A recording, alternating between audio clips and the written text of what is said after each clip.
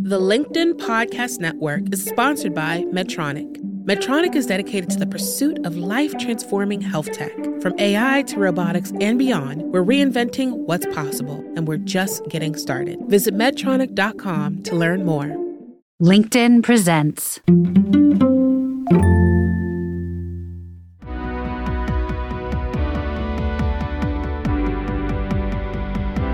I'm Maura Aarons-Mealy, and this is The Anxious Achiever, the show that looks at the intersection of mental health and work, and how we can all do both better.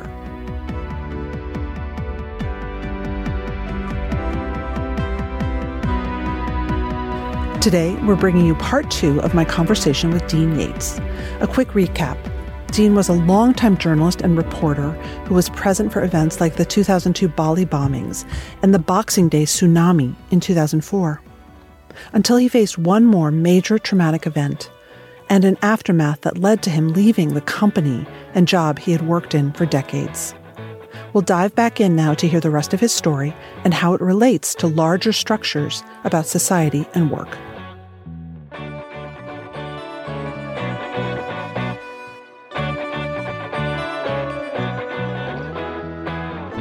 You did a lot of work. You went to psychiatric hospital. What was really interesting to me was the way that you so quickly became a journalist again, and you frantically wanted to learn everything about this, tell your story, tell other people's stories, crusade for veterans and other people who had seen war and experienced this, and that was maybe not healthy for you. And one of the most remarkable things to me was when you published a big story, and I want you to talk a little bit about this, and you got all these Facebook messages and emails and all this approbation, saying, "Oh my God, this is me. Thank you." It seemed to me that was almost re-injuring for you and really overwhelming. Yeah, no, look, I learned a lot from that whole experience. So this is back in 2016. And on my first psych ward admission, in fact, I was at a conference today and I was talking about this exactly, where on my second day, my psychiatrist had recommended that I read Man's Search for Meaning by Viktor Frankl. So I read this book and it just gave me such hope. It sort of helped me understand that, wow, here's this guy. He was a psychiatrist. He gets transported into these concentration camps by the Nazis. He spends 3 years there, and yet he's able to find meaning in life out of this struggle and these horrible conditions that he has to live in. And I found that book so inspiring and so profound that I thought, I've been to hell and back, but maybe I can find meaning in my life again by sharing my story, telling my story, and at the same time I can tell the story of the people who I'm in this psych ward with, who are veterans and coppers who don't have the sort of journalistic background that I've got. And I was just off. I was like, okay, I've got a story to report now, and that story is PTSD. And so I just got this burst of motivation and an inspiration. And it actually worried my treating team, because they said, you're going too fast on this. You got to really slow down. You're going to fall over. And in fact, at one stage in my first psych ward admission, they wanted me to sign a contract, an actual document, which would state that I would rest more and not be at my laptop reading, writing, all that sort of stuff. I just laughed. I said, come on. I've found my purpose in life again. I was really energized. But they were right. I pushed it too hard. And then, 2 months out of actually it was less than 2 months out of the psych ward, I wrote this long piece for Reuters, 3,000-word story. It's called A Special Report.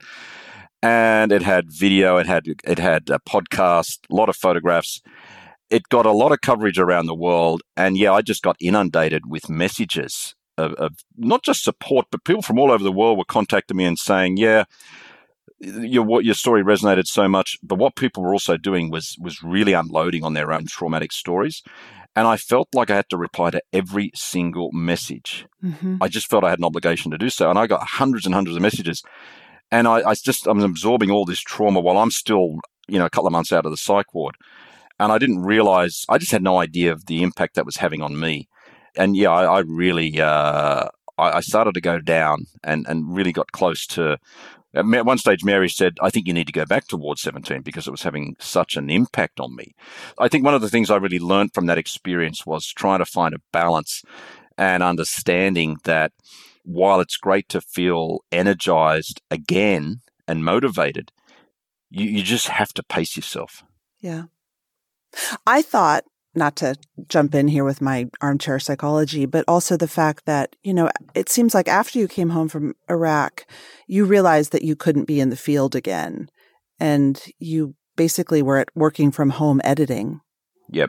For how long? So editing stories for a few years, but I was doing this from home and I sort of felt like I'd lost my purpose, my meaning, whereas for the previous 20 years I'd been in Asia and the Middle East and I'd either been a younger correspondent reporting a lot of stories, or I'd been a bureau chief or a news editor, and I just had a lot of responsibility, and I loved that, and mentoring other reporters, running large teams. I got so much satisfaction out of that, and then sort of find myself here at home in Tasmania, just editing stories.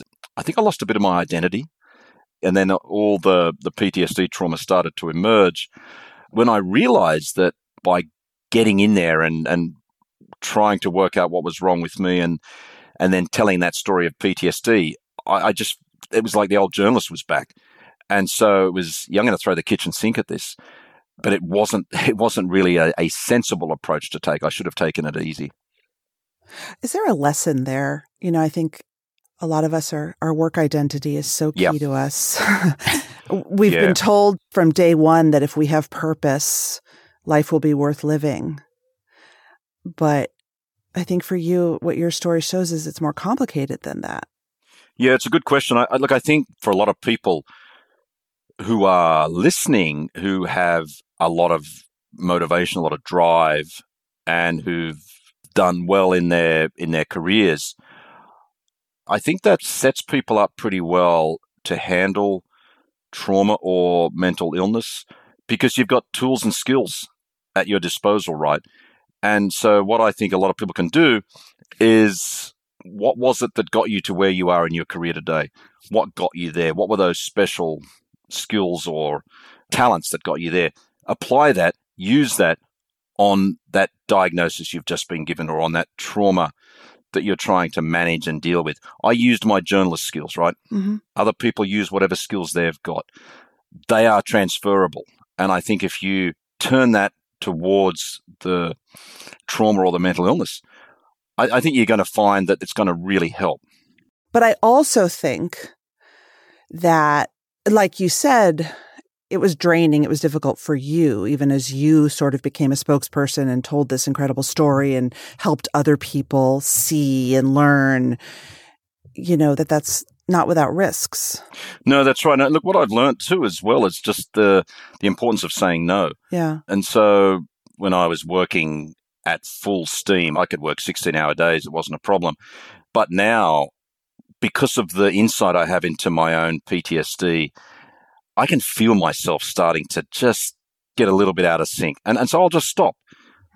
And I know that I have to take a rest or go for a walk or just do something completely different. And I'm very good at saying no to things. I'll just say to people, I'm sorry, I can't do that because I don't have the mental bandwidth, or that's going to just tip me over the edge a bit. So I think for people who are in that process of some sort of healing journey or recovery journey, I think being able to say no is probably one of the best tools in the kit bag to have to deploy. I want to talk a little bit about what happened at work.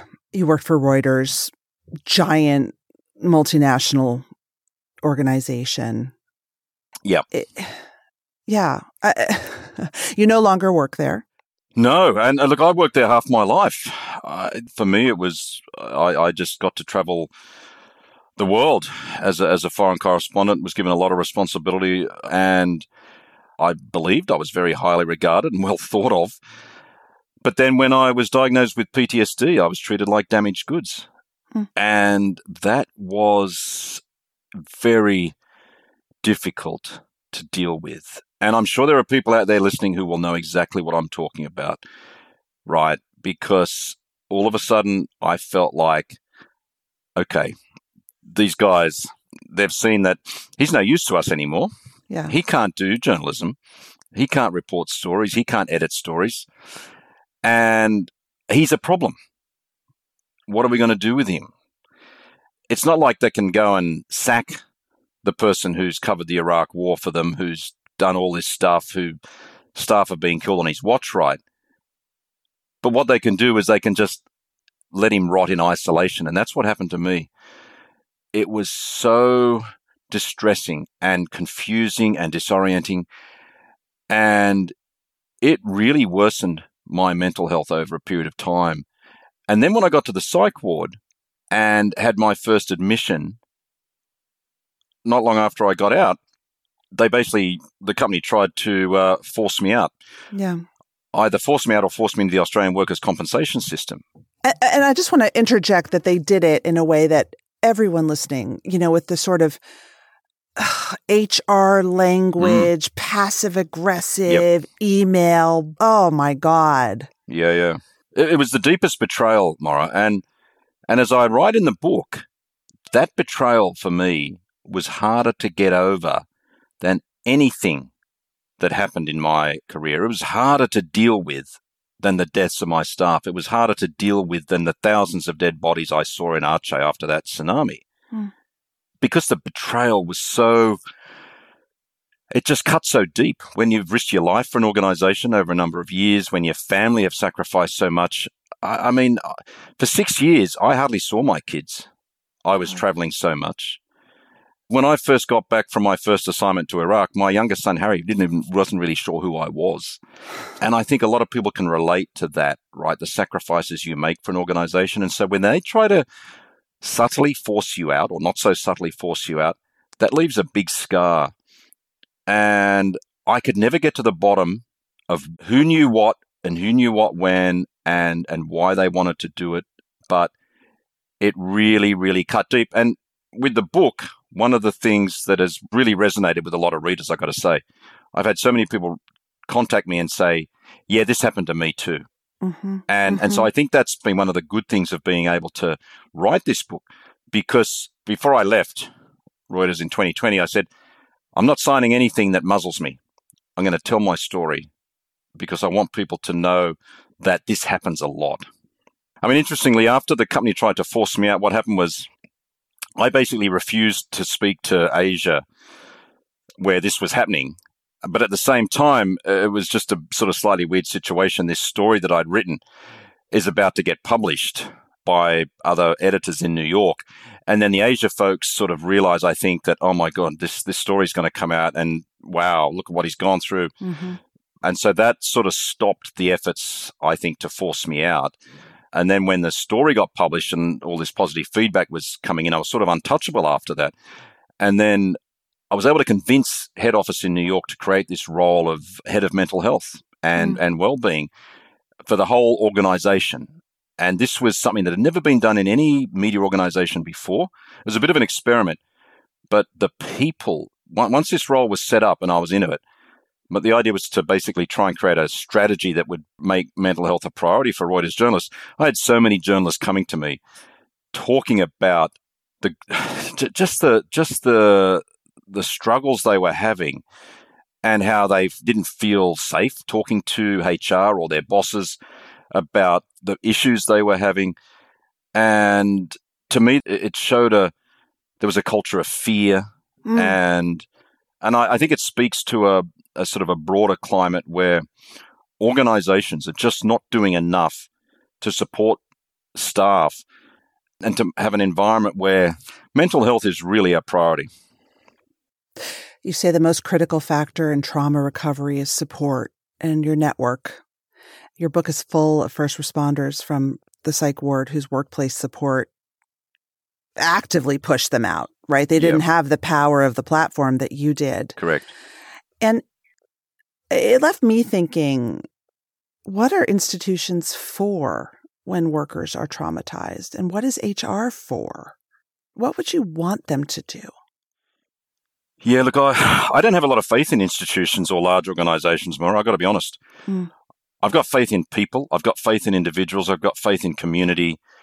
I mainly work with small organizations because I think that's where change can happen. And I think the change can come from storytelling, right? So the more people tell their story, the more they share their stories. I think that sort of change can come from bottom up, just the power of the story. But the other thing that can happen, and we're seeing a little bit of this starting in Australia, I'm not sure about the United States, but the laws are getting tougher in Australia around mental health. You guys are way ahead. Yeah. So, okay. Yeah, so recently the national legislation has gone into effect that forces companies to put into effect workplace policies that protect the mental health of staff. Now, the implementation of this is going to take years, right? But the laws are at least there. Mm. And so that's a step forward. Holding organizations to account is going to take a lot longer. But there has to be laws there. Otherwise, organizations are not going to do it. Yeah. HR just reports to the executive suite. HR is not there to look after, I don't think in most cases, they don't have the welfare of employees as their top priority. What can employee communities do? Peer support. Peer support's massive. I'm a huge fan of peer support. You see it in a lot of first responder organizations, and I think it's been very effective. Certainly in Australia, just about every police, fire, and ambulance all have peer support organizations. And why that works so well is that these are folks who get a little bit of training, obviously, in how to have conversations right. Mm-hmm. They get trained in how to be a bridge for someone who might need professional help, and they are trusted by their colleagues. So a colleague who's struggling is going to probably will often feel more comfortable having a chat with a colleague as opposed to a HR or a manager. And I think what peer support networks can do is they can put a foundation under an organization, right? They can be a real good protective netting. They're not the be-all and end-all, but I think they're a great fit. And it doesn't have to be organizations where staff are on the front line. I think any organization can have one and benefit from it because life is stressful for everyone these days. Yes, and you see employee resource, business resource groups, I think, really showing up around mental health and seeming to have good results. My last question for you. I bet, like me, you get a lot of people reaching out and saying, I have a story. I want to tell it because I think it can help people. Yeah. But telling that story, especially when it's a tough one and you've been through trauma, is complicated.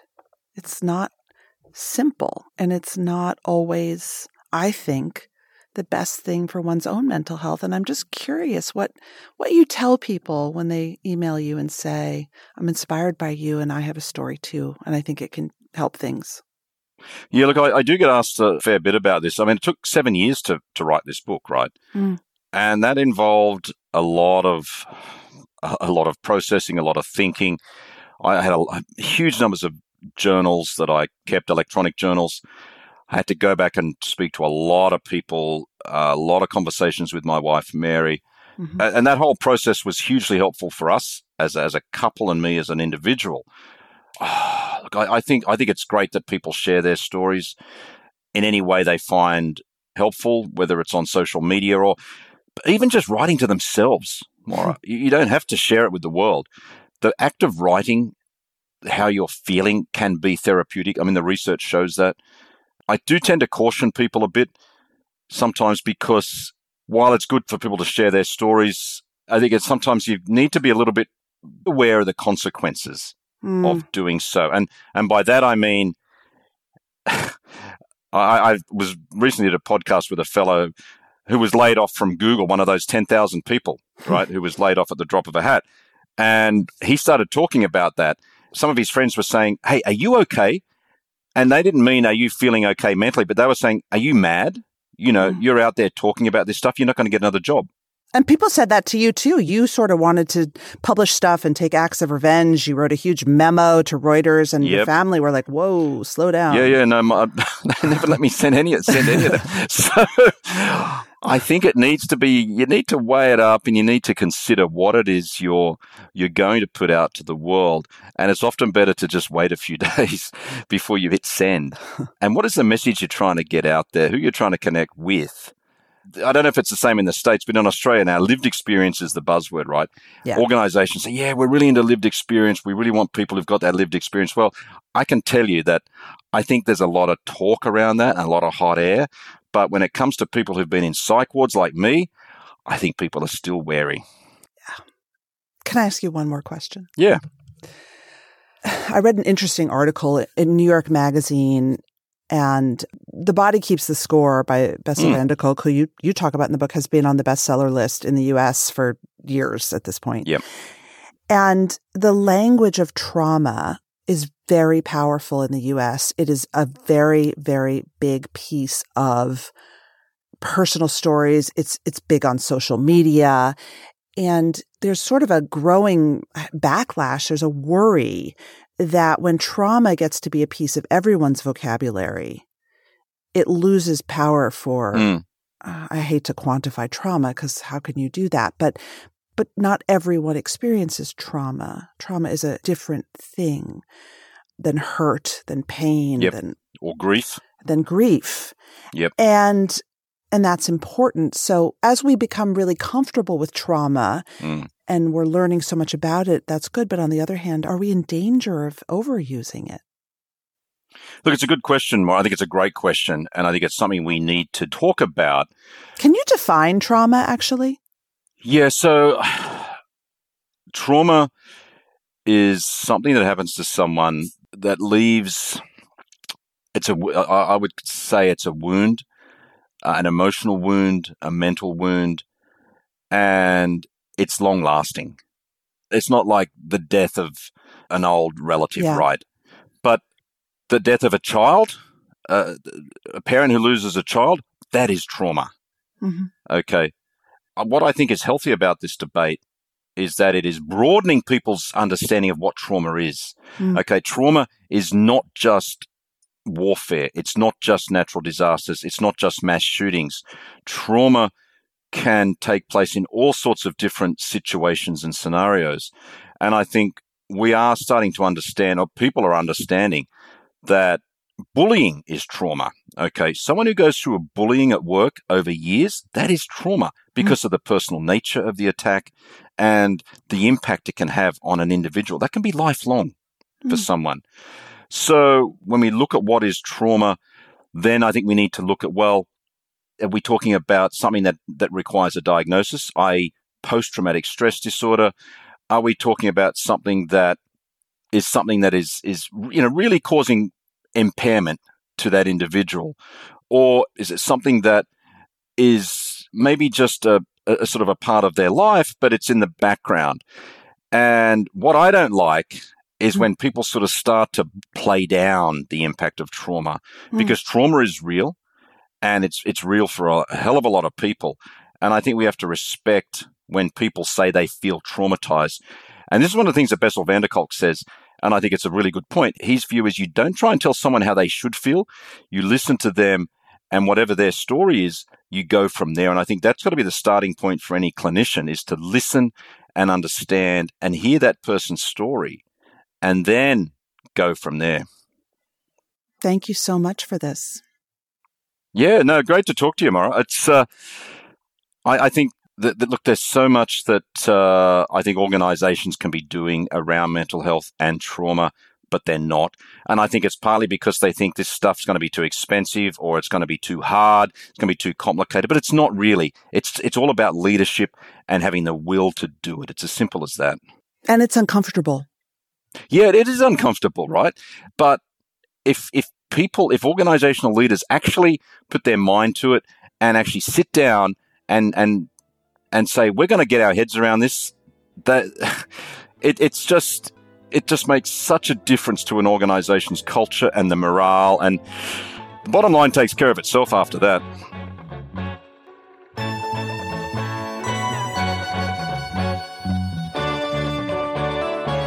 That's it for today. Our show is produced and edited by Mary Dew. Our assistant producer and sound engineer is Nick Krinko. Many thanks to the LinkedIn Presents family and to all our guests for sharing their stories. If you love the show, tell your friends. I would love you to leave a review because they really matter in helping the show get found. You could also follow us or subscribe. If you have a question for me or you want to submit an idea for the show, find me on LinkedIn, where you can follow me, message me, I promise I'll write back, or subscribe to my newsletter for more from the Anxious Achiever world. Thanks for listening.